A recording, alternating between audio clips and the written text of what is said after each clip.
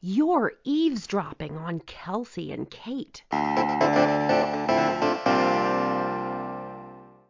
I'd like to start by asking you how you're doing. How are you? I'm doing pretty crappy because I'm in perimenopause/menopause, and I think I also have sleep apnea, and my quality of life has just gone down the toilet rapidly over the past few months. I cry a lot. I rage a lot. Sometimes I know why. Sometimes I don't. I wake up tired, and it's still the morning right now, so I'm a little cranky. And I feel bad about that, Kelsey, because you're my friend, and I don't like to be cranky with you. Well, I understand. Sleep apnea is definitely, if you don't get the deep sleep, you can get the hours, but you're missing that quality of rest, and I can completely understand why you would feel crappy. I think sleep is completely related to patience. I noticed that when I had kids, that when I didn't sleep enough, I just didn't have tolerance and patience like I did when I did sleep more. And it took me a while to realize that. And it was when I started sleeping through the night that I went, oh, that was the fog I was in. I didn't realize it when I was in it. So I think that's, at least you're aware of it, right? Right. That's interesting that you saw kind of like a cause and effect there for patients specifically, because, you read things, if you don't get enough sleep, you can be, I don't know how they word it, edgy. Just cranky, but to specifically be able to recognize that you have no patience. And I think that's true of me a lot of the time. I think I waffle between feeling impatient and being in such a deep brain fog that I'm almost catatonic and don't care about anything. Right. Yeah, that's it. Those are good two choices. Oh my goodness. Well, you said there were some other things going on in the past couple of weeks or months. What else is going on?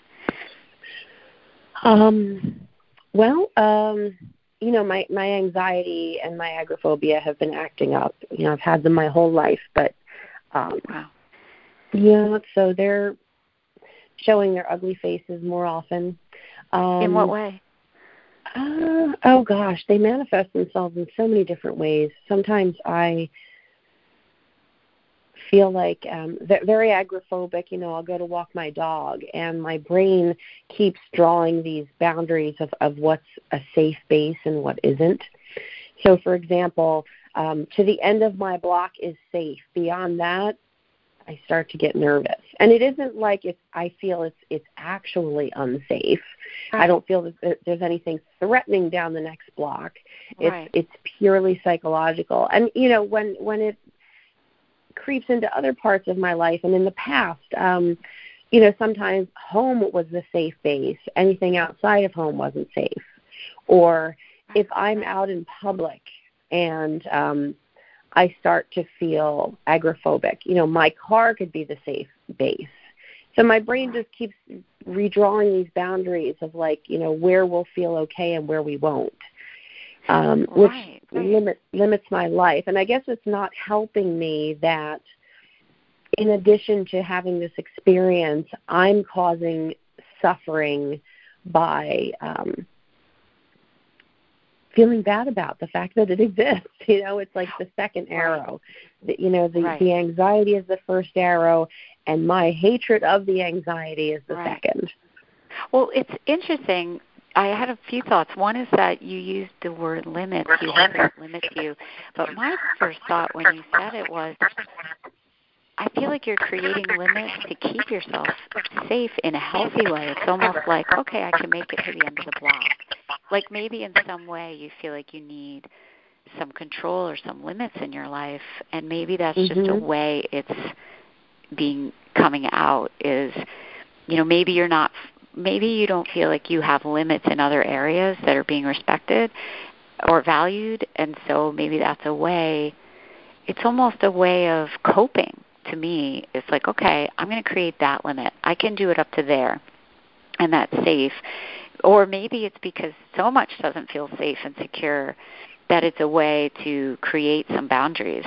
So I actually saw the limit as a flip side, but I hear what you're saying, that it limits your life, because why wouldn't it be safe to go another block, you know? Right. And the other thing that occurred to me was that you called it my anxiety.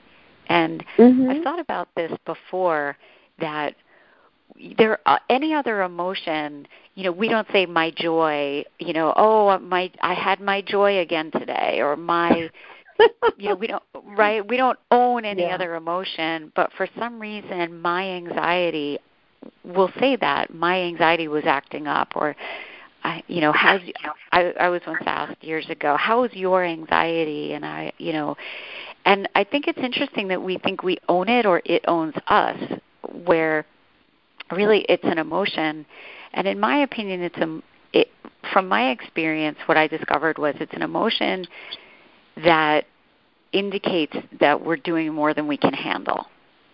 And I think we're really hard on ourselves by thinking we should be doing more or should be able to handle more than we can. And when I came to that realization in my own experience, I realized that it took away that anger that you were talking about, that why can't I just be okay? What is all this? And the feeling when I would have, because I felt like the anger on top of anxiety added a feeling of being trapped, for lack of a better word. Stuck. Like there's no way out of this. This is just the way it is, and I have to deal with it. I have to handle it. And so it's not only handling whatever it is in that moment, but it's handling the anxiety itself.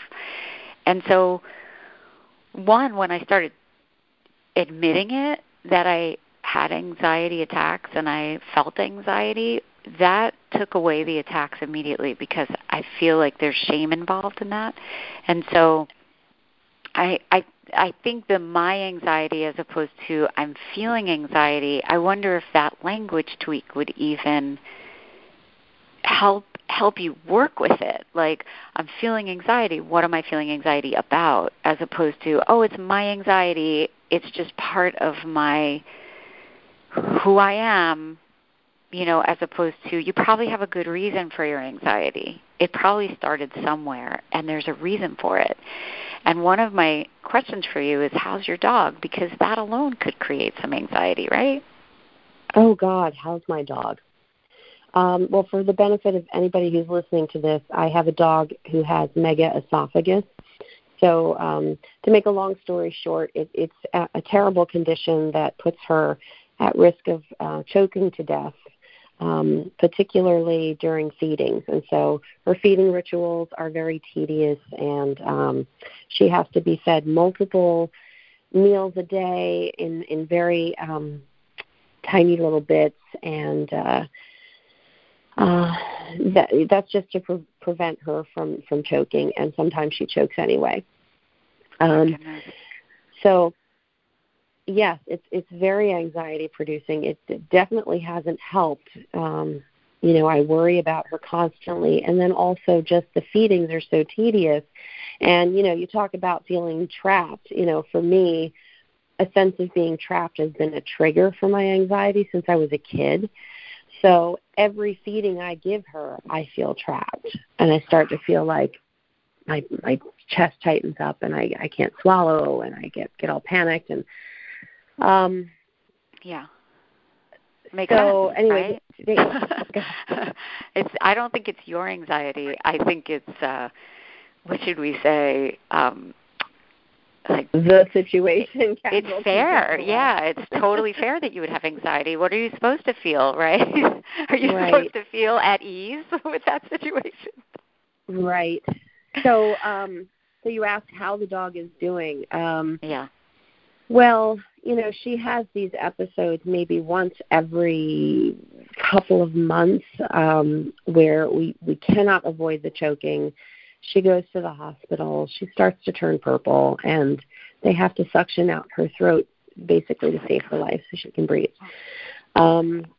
We had that situation happen back in November. And because they happen fairly often, it's like I never get a chance to recover from the PTSD. Yeah. So I'm probably still freaking out about November. But then last night, it's funny you should ask this, but last night we rushed her to the hospital because all of a sudden she started, we thought it was a seizure. We're not sure because she didn't demonstrate a lot of the neurological signs of an official seizure. But basically her body stiffened and she started shaking, and her front paws were kind of almost like curling inward the way your foot might do if you were having a Charlie horse. Mm-hmm.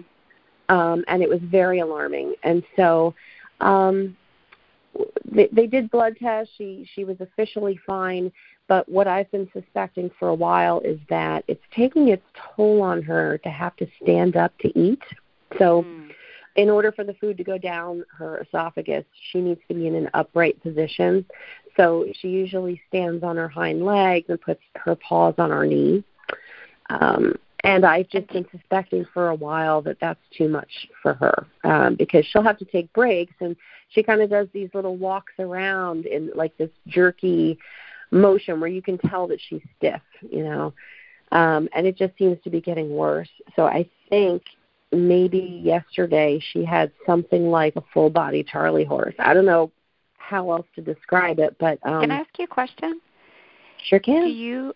Can I ask you a question? Do you feel that you can leave home with her in that condition? Could that possibly have something to do with feeling agoraphobic? Well, to answer the first part of your question, do I feel like I can leave her? Only for short periods of time. So I might go out for a couple hours. We did have a situation very recently where Lori came home, that's my spouse, and there was foam all over the place. So when she has those choking episodes, she creates like these copious quantities of foam. It kind of looks like shaving cream. And she was fine. So she had an episode and somehow survived it, which was a miracle. I don't know how she didn't suffocate. So that made me feel terrible for being at school and not being home for her. So there's definitely an element of feeling like I can't leave her, even though I do out of necessity, but only for a couple hours at a time. Do I think that that's impacting the agoraphobia? I'm not sure. It could be, except that I've had this before in other times in my life. Like when I was in my early 20s, I went through a period where it got so bad that one day I just closed the front door of the house and I didn't leave for like 2 months. Like I had to quit my job because I couldn't leave the house. Now, I don't remember exactly what was going on at that time. Yeah, I was going to ask that. Yeah, to make it so intense. Right. I don't know. I saw somebody posted something on Facebook last night. It was an article that said, people with anxiety have superpowers.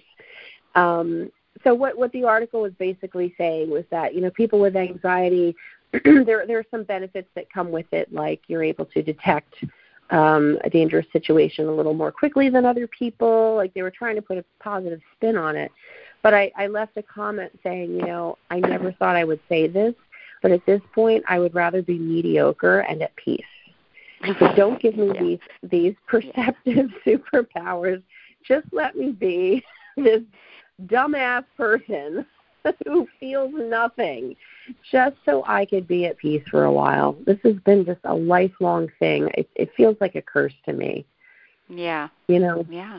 Yeah. It just. I envy the people that I see in the world who just they never hesitate. They never hesitate to do anything. What must it be like to never feel a reason to hesitate. Do you feel like there's anything in your life right now you're hesitating to do that you would like to do? Well, right now, everything. Everything. Even, if somebody invites me out to lunch or dinner, I say no because I have become phobic of restaurants. And this is just a recent development. Right. Because I've been in restaurants within the past few months and felt panic and was in the embarrassing situation of saying, I have to leave right now. Sorry. I think that's interesting that you say embarrassing, because I think that's a part of anxiety is shame, embarrassment, self-hatred, frustration, frustration towards the body, like why is my body doing this? See, if the whole world was like this, then it would be like, oh, I get it, that's normal. I think something that's popping into my mind right now too is a lot of like this kind of positive psychology, which I agree with to a large extent, but I also think that it has been a disservice to many of us too, because we're presented with these messages like live your best life. Oh yeah. Time is short, life is short, go out there and go for it and live your dreams. And that hurts me because I feel like, oh, if I was going to live my dreams, well, one thing I would do would be to get on an airplane. I can't do that right now.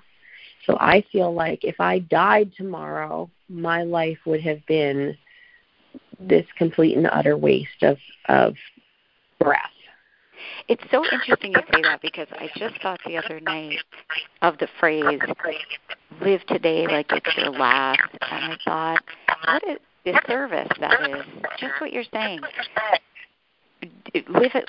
What about living like it's your first? Because if I live like it's my last, I'm not thinking about consequences. There's a lot I can't do, so I'm actually feeling worse because I'm like, well, I actually have obligations today, like, there's actually being a person and civilized, that makes us unable to do whatever we want in a healthy way, And so I thought about what if we said live today like it's your first, like it's a new start, maybe something more like that.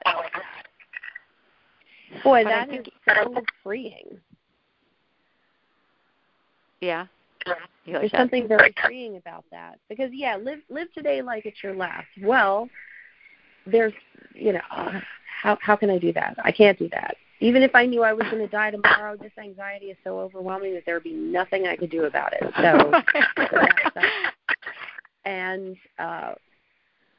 Even things like live it like it's your last. Well, I'm also thinking about, because I'm a food person, of course.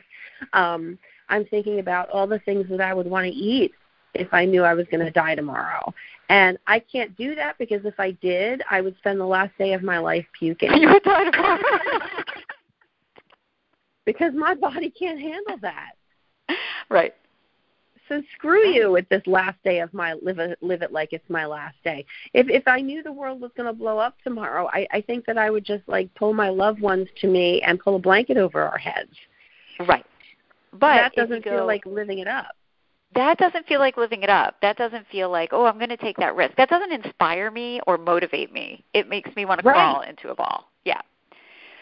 Yeah. But if it's the first day of your life, you're like, oh, I have a life. What am I going to do with it? Exactly. It almost gives you permission to sit back with like a notebook and be like, okay, let's think about what we're going to do, how we're going to roll it out. Right. And the idea that there's a whole life in front of you removes that sense of my brain isn't working. Well, I'm thinking regret. That was the first thing that came into my mind. If it's the first day and you have plenty of time, and urgency. Yeah. So it's not urgent. Yeah, maybe I would actually do more if I didn't feel the pressure to do more. Right. Exactly. I mean, there are so many, and that's, I mean, that brings us to our culture today and what's happening and how things have sped up so much but it doesn't help anything slow down. It only speeds things up more. I think when fax machines went to internet, I think maybe we all thought, oh, this will help things happen so much quicker. Great, it'll make it smoother. But Right. I feel like it all only made things be expected to go faster, and so there's really very little time to stop and process and wait for the fax to go through. Mm-hmm. Even though it might be more annoying, it almost seems like the faster things go, and the more we expect of ourselves. And there's not a lot of time to just wonder and process and feel relief. Right. Yeah. So like I'm thinking about when I was a kid and people would, try to predict what the future would be like, like all this Jetsons like technology. You Right. press a button and a dinner magically appears in an oven like space. Right. Right. So there were all these things, and I guess the wonder of it in part was, wow, I'm going to have all this extra time to just be joyful. Right. So in my mind, Right. it's a TV commercial where like people are like spinning their children around on the beach in slow motion, and you know what I mean? Like people Yes. are camping on a ledge and thinking of nothing. Like. Right. But is that really what people are doing? I don't think so. Well, maybe some people who really have it together. There's that author, and I can't think of his name right now, but he wrote like the something work week. Oh, right, the 5-hour work week. The 5-hour work week, right. So he seems to have it together, and he's got his life on kind of on autopilot, so he can go out there and just be an adventurer or whatever. But yeah, I think you're right. Most of us aren't like spinning our children on the beach in slow motion because, technology is doing everything for us. Right. What are we doing? What are we doing instead? What are we doing instead? And I think that what happens is because the internet and social media is so stimulating, I think people are not tolerating time off and not able to tolerate boredom or relaxation, almost in comparison to the adrenaline rush of it all. Mm-hmm. I gotta get that email. I'll just get that one more email. I gotta complete this. There's no turning off of things where, when we were growing up, the TV actually stopped at a certain hour. We were done. It stopped. We couldn't do anything. We couldn't watch anymore. Phone. Nobody would call somebody's house after 10 at night. It just right? You just wouldn't. You'd be done with work, or my parents would be done with work, and that was the end of the day for them. There was no. Things didn't have a 24-hour cycle. Mhm. So I think there's if you didn't watch that episode, you were never going to see it again. So you better be present for it. That's right. That's better right. be present and mindful and be completely 100% with the facts of life and nothing else, because That's right. That's right. And I think it also helped build community in a sense, because I remember going to school and we all watched the same shows, and we would we could talk about Happy Days or Good Times or the Jeffersons or what else were we watching? I remember going through Love Boat, whatever it was. Mm-hmm. We could all talk about the shows together. Yeah. Because that's what we watched on Tuesday night. That was Tuesday night, 8:00. That was it, mm-hmm. right? And so I think there was a sense of we're all doing this together in a way, as opposed mm-hmm. to just what's there. There was. I don't remember a sense of information everywhere. I remember mm-hmm. looking in an encyclopedia for information. Right. Yeah. There wasn't a compulsion to, if somebody couldn't remember something, there wasn't this compulsion to find out that second what the answer was. Mm-hmm. It was easier to kind of let things go and find them out later. And Shrug it off. It sounds like, yeah, so it sounds like what you're seeing, and I see it too, is that with all of these automated things that were meant to give us more time for joy, somehow we're still compelled to fill our time, to stuff it. Stuff it. Instead of breathing and enjoying. Is that what you're seeing? And when you said that, it made me think it's also more reactionary. I think there's a lot more reaction going on. So if I'm thinking of the internet, with, let's say, a news story or clickbait or something, I think we're in a much more reactive state. So we're just reacting to news, reacting to any story that comes our way, as opposed to being more proactive and going, how do I want to spend my time? How do I want to do that? It's more like we're on the defense. Right now I'm kind of leaning back, going, like it's all coming at us. What has to happen when? Yeah. So I'm going to kind of put you on the spot here and ask you to solve the world's issues. Yes. Right here. Yeah. And now. So what do you think people need to do if automation and convenience isn't setting us free to find our joy? What do we need to do or stop doing so that we're kind of living the promise of all of that technology? Wow, that's a great way to put it. Living the promise. That's fantastic.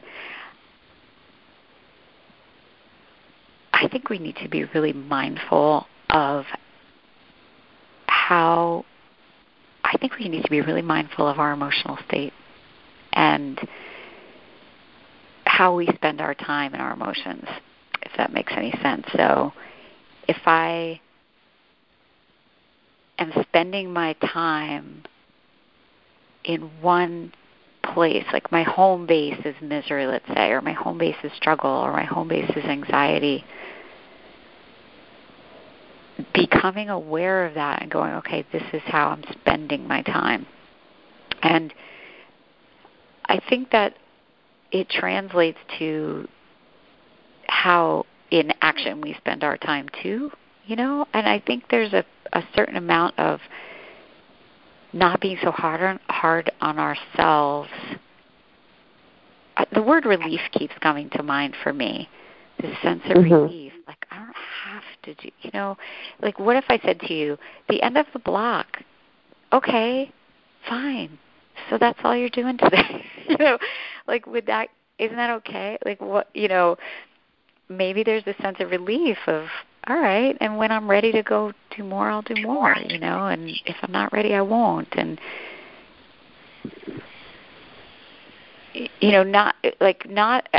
honestly, what it comes down to for me right now is this idea of adrenaline, like the addiction to adrenaline. Because my thought was, well, what if everybody just put their technology away, phones down, would that give us a sense of more time and more relief?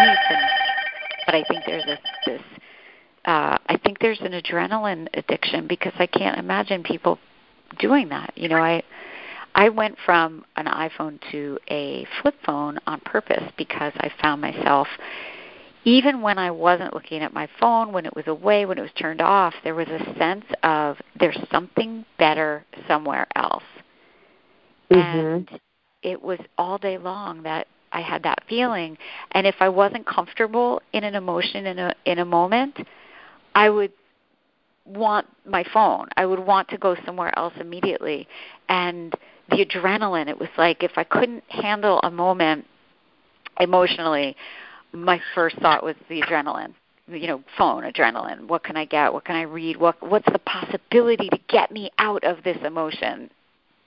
Right. And this feeling of there's got to be more, there's got to be better. There's possibility. There's so much possibility. What news could I be getting? Who's calling me? What could I be getting in my email? And then I would check it, and it would be like, I'd hear the bling, and then I'd check it, and it would be like 10% off coupon at the Gap, and I'd be like, oh, God. And then I'd have that low, it's like a roller coaster all day long of hope and desperation in a way, as opposed to a hope where it's just, okay, more, I think I can do this, or I think I can overcome this, or can I get through this, whatever situation I'm in. I think there was more of a fierceness to it. Like, I got to get through it. I got to do it now. Yeah. So. Yeah, I totally get that. I mean, I certainly get the phone addiction thing. Yeah. I would never give up my smartphone entirely because, I do use it for a lot of healthy reasons. So, right. like, for example, every now and then on social media, you'll see these memes that are kind of putting smartphones into a negative light. It's like nobody's looking at each other, or everybody's at the dinner table looking at their phones and not at each other, or whatever it is. Right. And I kind of am irritated by those because not everybody who's looking at a phone is doing something, that's just a waste of time. Yeah. I have a Kindle app on my phone, and I read books. If you saw somebody reading a book in the laundromat, would you say, "What a loser"? No. Like, oh, that person's reading. What a worthwhile, I also activity. think medical information is incredible. I think before the internet, we just listened to our doctors no matter what they said. And now you can hear an opinion, you can get tests, you can go home and do your own research, get information, and ask the right questions that you wouldn't otherwise know. And you can find home remedies. It's just, I feel like that piece of information is fantastic. Yeah. I think the danger zones are probably email and social media. Because maybe a little more for you than for me, but like the checking the email constantly, I think that's really common. Yeah. For me, the social media is a slightly bigger problem. I guess in part because, it's like, oh, what am I missing in the world? Right. But also I see a lot of bad news, and it brings me down. Really like plunging down, and so quickly. So especially since my depression has been exacerbated so much in the past few months, I've really been trying not to look at social media because there's just too much bad news.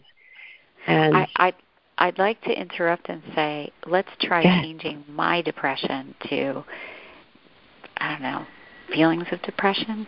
Oh, you're so good. You're so good. You should be a therapist. It's not your depression. You don't own it. It doesn't own you. But you have every right to feel depressed.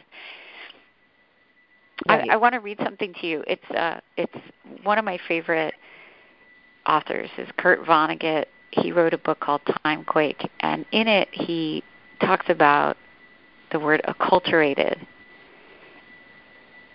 It says, acculturated persons are those who find that they are no longer treated as the sort of people they thought they were because the outside world has changed. An economic misfortune or a new technology or being conquered by another country or political faction can do that to people quicker than you can say Jack Robinson. As Trout wrote in his An American Family Marooned on the Planet Pluto, nothing wrecks any kind of love more effectively than the discovery that your previously acceptable behavior has become ridiculous. He said in conversation at the 2001 Clam Bake, if I hadn't learned how to live without a culture and a society, acculturation would have broken my heart 1,000 times. You might have every reason to feel depressed right now, and you might have every reason to feel anxious right now, because we might just be in a time that is feeding that. No, I think you're right. It's our depression. Yeah, why did they call it the Great Depression? That sounds great.